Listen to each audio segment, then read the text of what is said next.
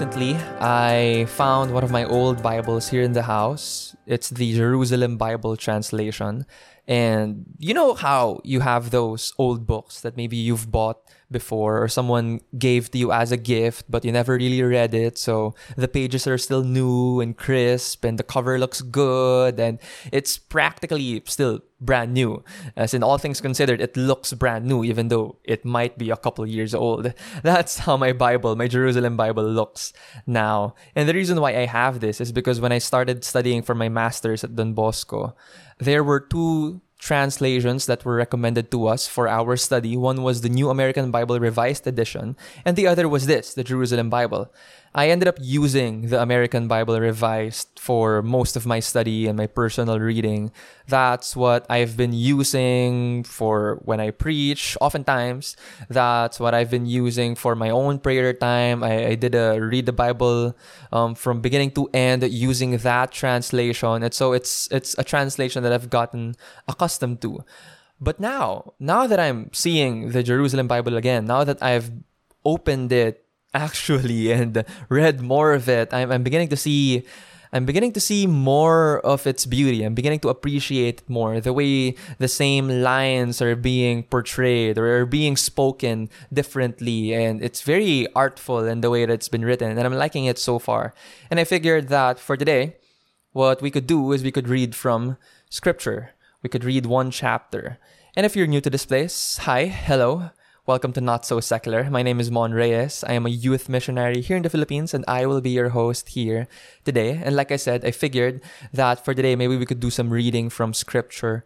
And I figured that since for the previous episodes, we've been talking about some heavy stuff. We've been talking about the Assumption and about the resurrection of the body.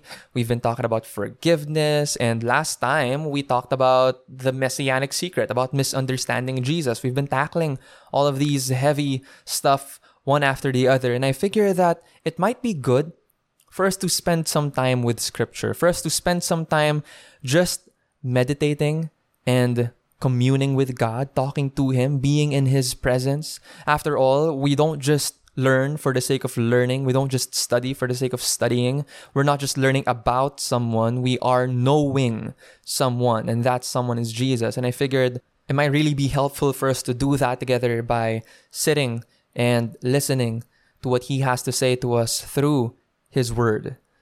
And so for today, the way we're going to do our episode for this week is I'm going to give you a bit of a background on the passage that we're going to read. I'm going to discuss it a bit so that you can understand the context, so that you can appreciate it better. And then afterward, I'm going to read the entire thing. It's only one chapter. Don't worry. It's not too long.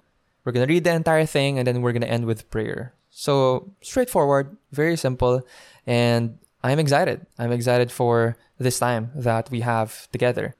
For today, we're going to read from Acts, the book of Acts, chapter 2. The book of Acts is found in the New Testament. It is the book that follows the Gospels, immediately follows the Gospels. It was written by Luke. Luke has a gospel of his own, the gospel account according to Luke. And Acts picks up from the story right after Jesus resurrects from the grave, after he meets with his apostles. And during the beginning of Acts, his apostles were gathered together and they witnessed the ascension of Christ. And then they were waiting for what is to come. They were asking Jesus, when will all this be fulfilled? All that you've said, all that we are being sent out to do, when will all this be fulfilled? Part of the reason why I thought of sharing this with you is because I've read through this in my personal Bible time this week. I'm following another podcast that recommended that we read it as they were discussing about evangelization.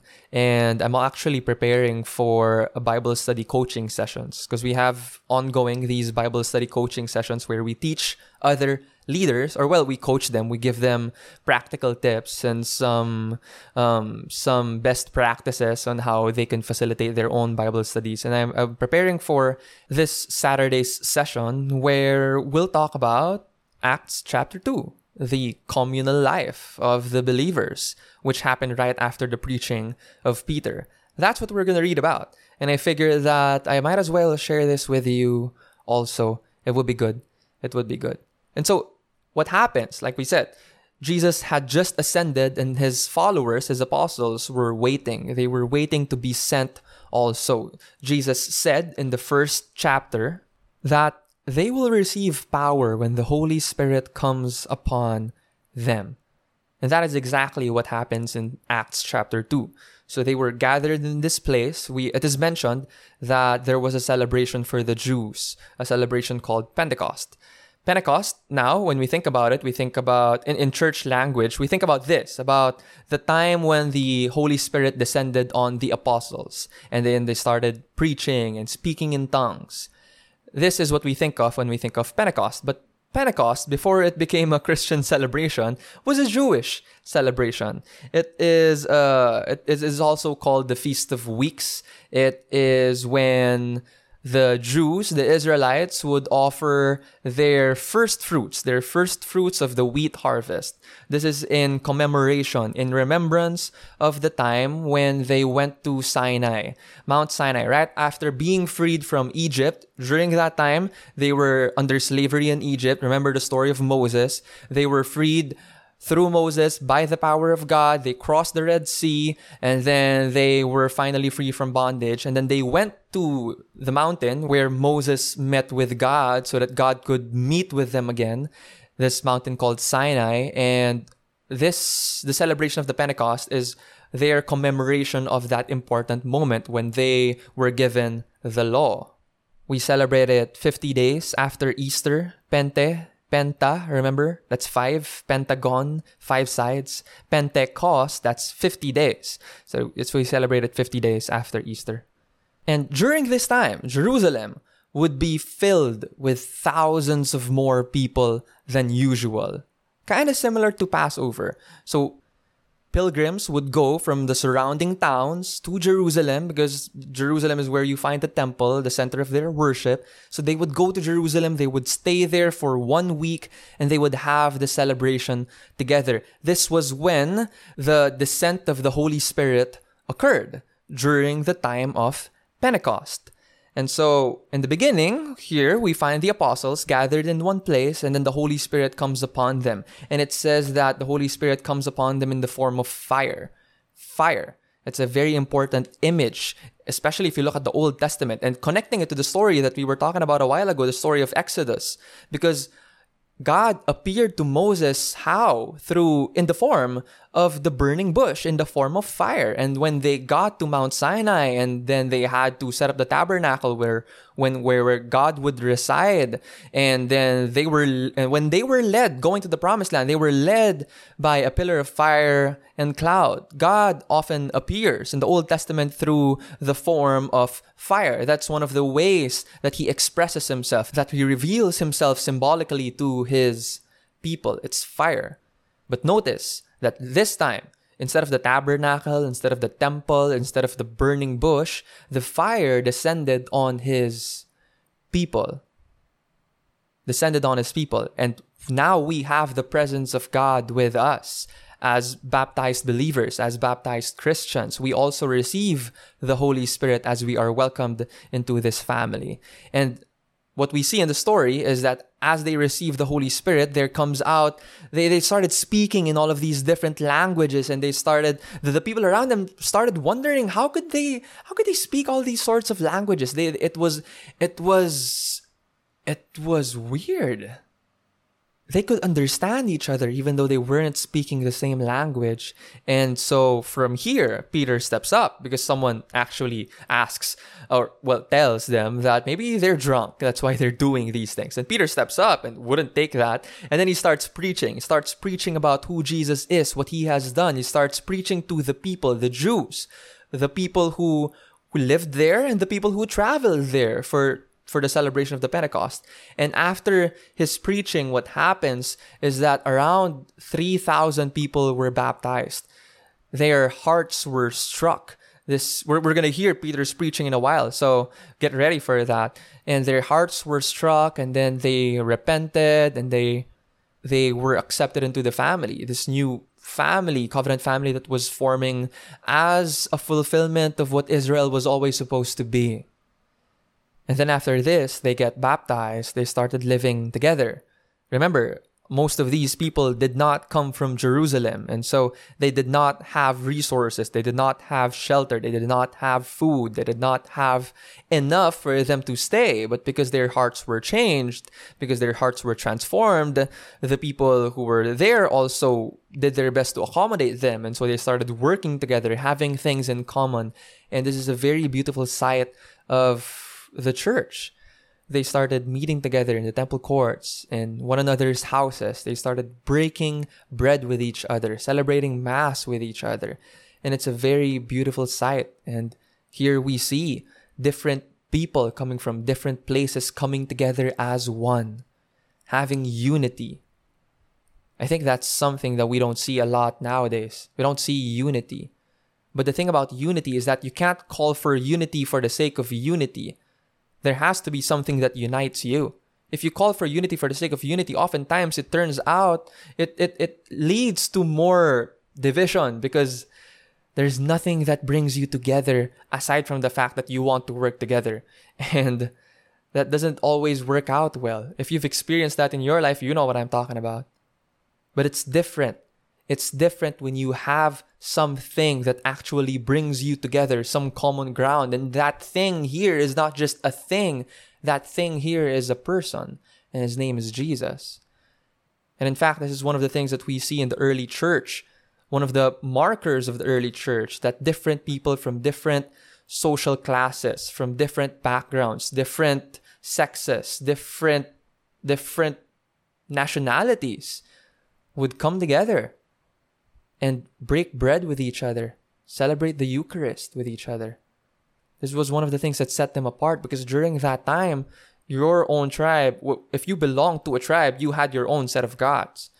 The Romans had their gods, the Greeks had their gods, the Babylonians had their gods, the Egyptians had their gods, and the Hebrews had their gods. But, well, for the Christians, we have one God no matter where you're coming from. And that was what united them together, their experience, their encounter with this risen Christ. This goes for both the people who saw Jesus personally in the flesh, and for those who encountered him through the Spirit and through the church, through his people. And again, this is a very, very beautiful sight. And before we start reading the chapter in itself, I guess my invitation to you, whether this is something that you've read before or not, is to pay attention, to have the ears to hear what God wants to reveal to you through this word. You might be that person who is still unsure about this whole Christian thing, and maybe you have your own doubts, maybe you have your own hesitations. Let this be a time when you can be open, when you can allow yourself to receive, allow yourself to encounter Christ, if that is what will happen here as we read the word, and then respond from there. Or maybe you're someone who's been following Christ for a while now, and maybe this could be a call for you to reevaluate how you're doing that, reevaluate your priorities in light of your relationship with Christ, and to think about, consider how you could share this message, this beautiful message to others. Because if what we say we believe is real, then nothing is more important than it.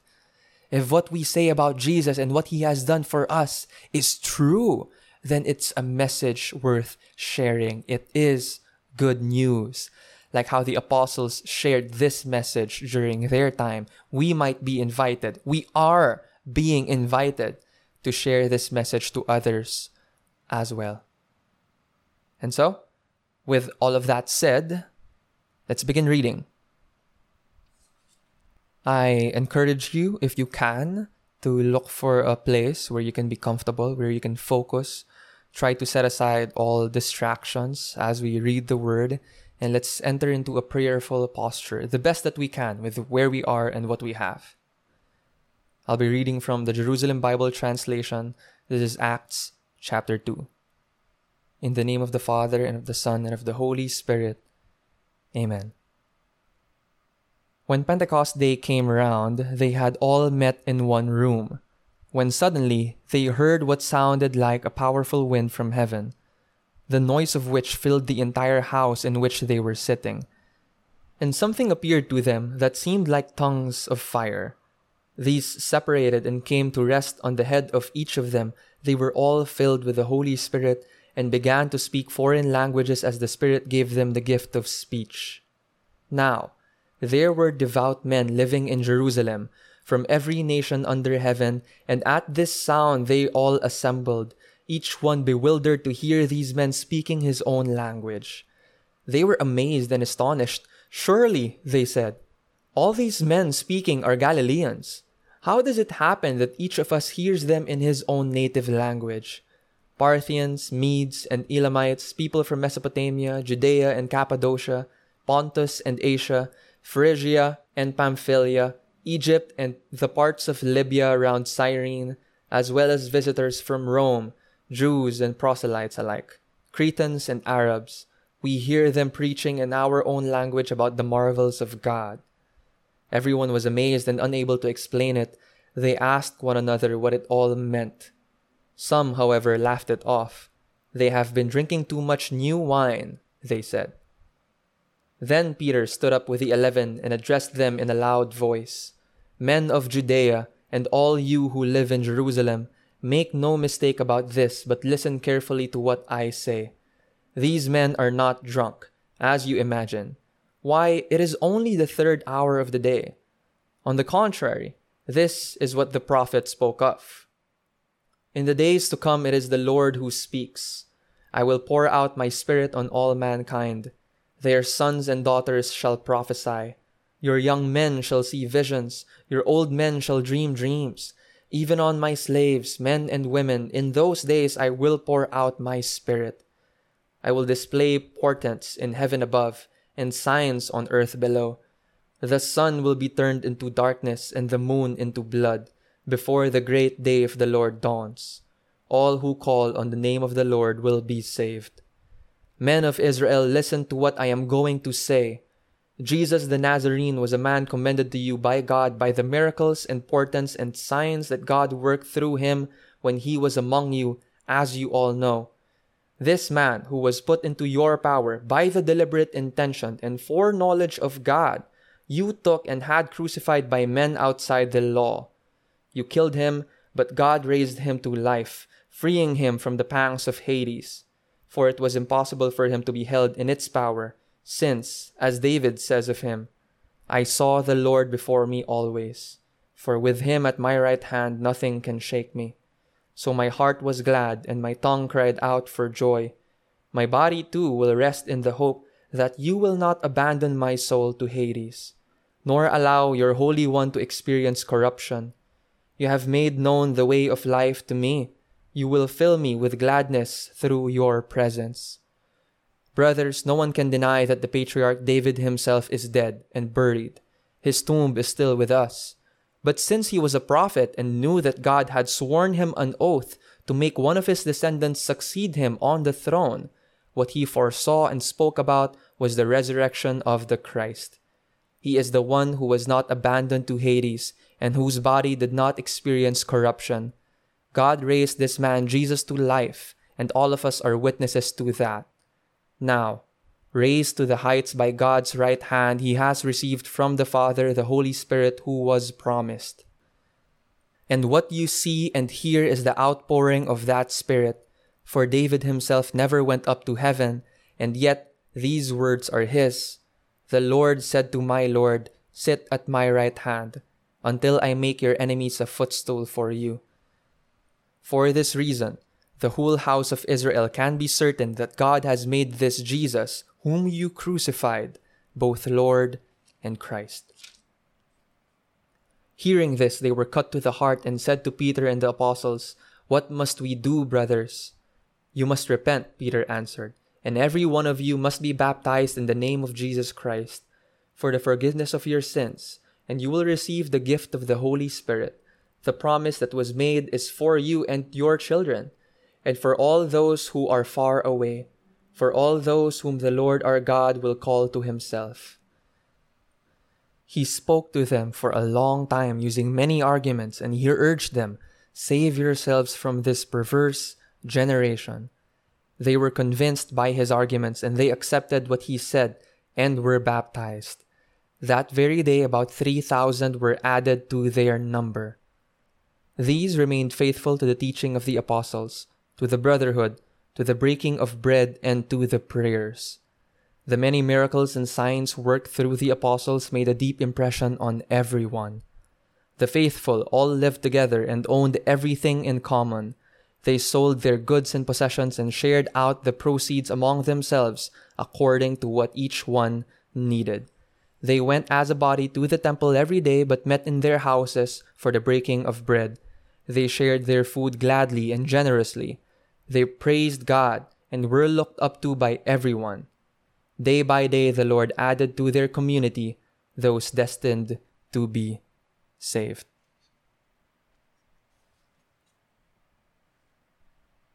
We love you, Jesus. You are the way, the truth, and the life. We want to have our hearts open for what you want to speak to us, for what you want to reveal to us, for what you want to point out to us. Thank you, Jesus, for the gift of the now. Thank you, Jesus, for the gift of your presence. Lead us in our next steps throughout the rest of the day, the rest of the week, the rest of the month, the rest of our lives. We know, Lord, that you have so much in store for us and for the people around us through us. We want to have our hands open for what you want to give to us, as well as for how you want to use us and move through us and love through us. Allow us to see. Allow us to hear so that we may follow. Our Father, who art in heaven, hallowed be thy name. Thy kingdom come, thy will be done on earth as it is in heaven. Give us this day our daily bread and forgive us our trespasses, as we forgive those who trespass against us. And lead us not into temptation, but deliver us from evil. Amen. In the name of the Father, and of the Son, and of the Holy Spirit. Amen. Thanks, everyone. Today's episode is a bit different from usual, but I felt like it was necessary. And so, just to let you know, I'll be taking a break for 2 weeks. So I won't be publishing any new material for 2 weeks. And then I'll see you on the Friday. Well, hear you, sort of, on the Friday, the week after that. So we'll be back soon. And while we're waiting, you feel free to go back to some of our previous episodes if you haven't listened to some of them yet. And if this is something that is helpful to you, please do share it with your friends and your family. And if I may ask a favor of you, let's pray for each other. I want to pray for you, and I'd like to ask for you to pray for me as well, to pray for the podcast. And I want to be in line with where God wants to lead all of this. And I want to thank you for your support. I want to thank you for being here. I want to thank you for everything so far. And I'm so glad and I'm excited for what's about to come. Let this be this time of rest. I just need some space to kind of recharge a bit. And I'm also fixing a lot of stuff here at home because we're kind of going through a bit of a big shift. Maybe I might tell you more about that later on.